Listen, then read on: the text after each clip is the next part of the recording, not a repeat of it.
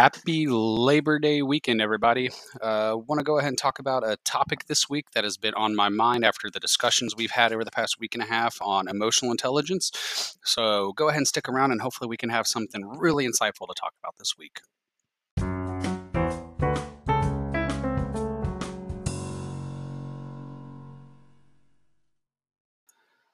Now, go ahead and start off this conversation. I would like to go ahead and talk about the difference between IQ and EQ.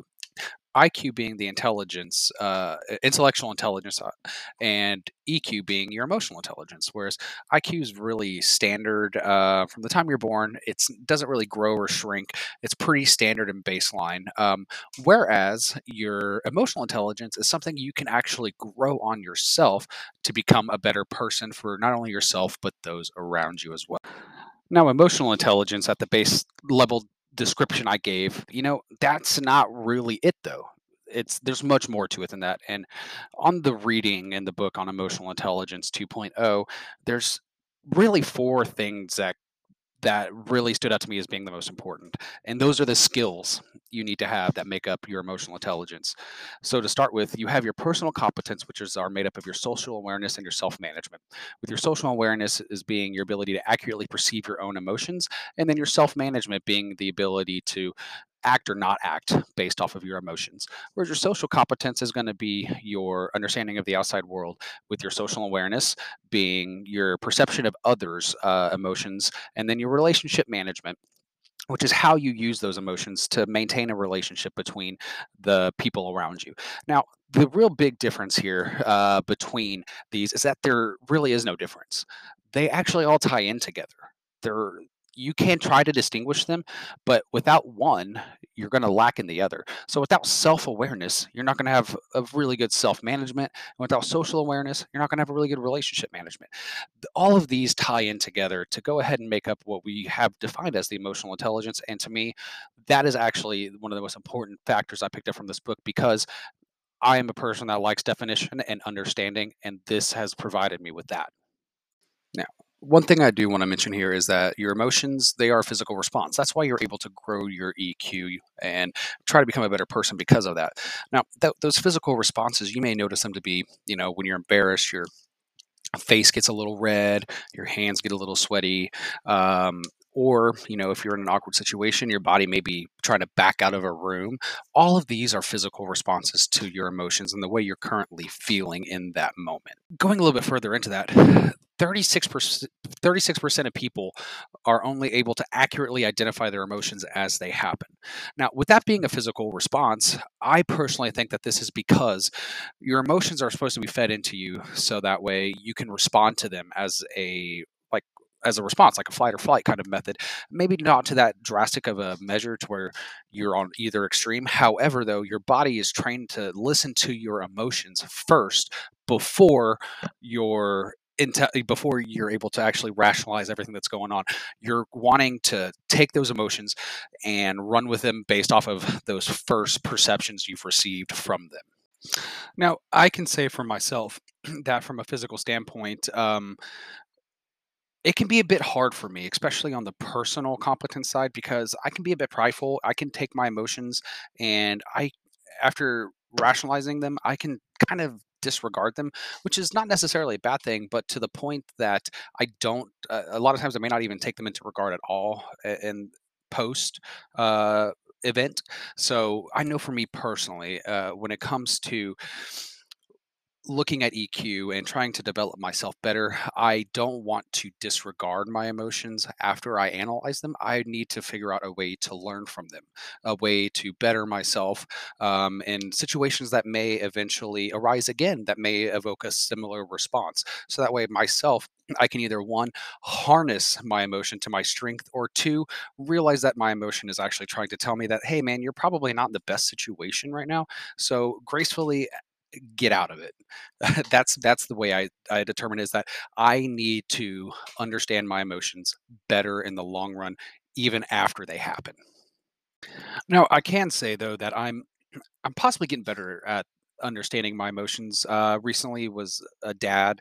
Um, Daughter just turned a year, and having a daughter now really kind of makes me understand, you know, may not be the best time to just react to my emotions. For her sake, I may need to be able to rationalize them a little bit more so that way she doesn't see me responding possibly not in the best way to a certain situation, especially as she gets older and starts to understand more of the world around her and communication, and especially when she's trying to pick up on things from either myself or her mother. um, so I would say definitely having a kid has kind of changed my perspective a little bit, in terms of it's not just me anymore with my emotions. My emotions are going to be affecting others, and I didn't realize that until she came into the world. And I'm going to continue to grow on that as she gets older, so that way I can try to become the best person I can be for her. So that way she's not seeing me responding and picking up on those, and then maybe not being putting her in the best situations in the future. Now, I do want to take a step away from kind of my experiences with EQ and talk about some possible historical figures that have some really great examples of some higher EQ. So to start with, one person that really sticks out to me as far as somebody that has to have their emotions under control and use them to their benefit would probably be FDR. Franklin Delano Roosevelt was a president that was serving during the times of the Great Depression and the Second World War, when times were very volatile and emotions were running wild. And yet he was somebody that was able to bring it all together, harness them, and present them as a strength, not only for himself, but the entire country. His emotions and his resolve with his emotions not only propelled him, but it also propelled the entire country to out of the Great Depression and to um, ultimately becoming one of the superpowers after the Second World War. So, and on the verse side of that, you have people like, let's say, Hitler. I personally think he probably had a really, really low EQ because historically he would, if you've read up on him, he was a painter that would go. He wanted his dream was to go to art school, but he just couldn't ever do it, and he let his emotions get to him. That eventually led him down the path that he was at, to letting his emotions blame the Jewish population and blaming those around him more so than the fallacies within himself, to improving himself to become a better person. So just those stark differences there, and it's not to be that that's not to define good and evil itself, but that's just really to say that the emotions both of these individuals had, they were just harnessed differently by them internally, and they ultimately had a huge impact on the world itself. Just mind-blowing to think about how much EQ has to do within our lives and the people around us when you think about it. Now, moving more towards today, one thing I do want to talk about is our scrutinizing of EQ. Now, that's to say that all of us do it, but we just may not understand that we're doing it. When we are watching a debate between presidents or any kind of political figure, we're watching for their emotions. We're watching to see how they respond initially. That's why these debates are set up. They want to see how you respond in the moment and how your emotions take over versus your rationalization. If you clam up and you get all scared, that's a bad sign for your potential voters to want to lean towards you. They need to see stoicism. They need to see you be a leader. You can look also at, say some of George W. Bush's old speeches that he would give, his press conferences he would give.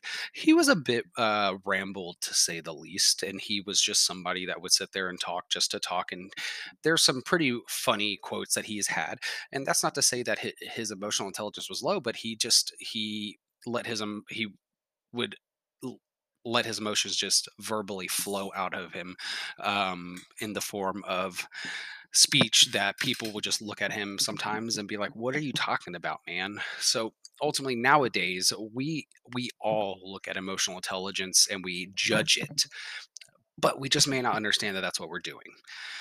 And to really wrap all of this up, EQ is something that I believe that we all need to have a better understanding of because we all utilize it. It's something that whenever we all come together and we look at it, we can say that yes, EQ is of vital importance not only to ourself, but to the way we manage relationships around us and the way we communicate with those around us. Because without a really solid EQ, you can look to be a bit rambled, a bit disheveled, and your stoicism is not there. And that's what I really want to encapsulate with this podcast is to say that EQ is something that we all need to develop. We need to keep pushing for a higher EQ because the more we understand our emotions within ourselves with social competence and personal competence, then the more we are able to wrap all of that up to become a more well defined individual. Thanks for listening, and I hope you guys have a great week.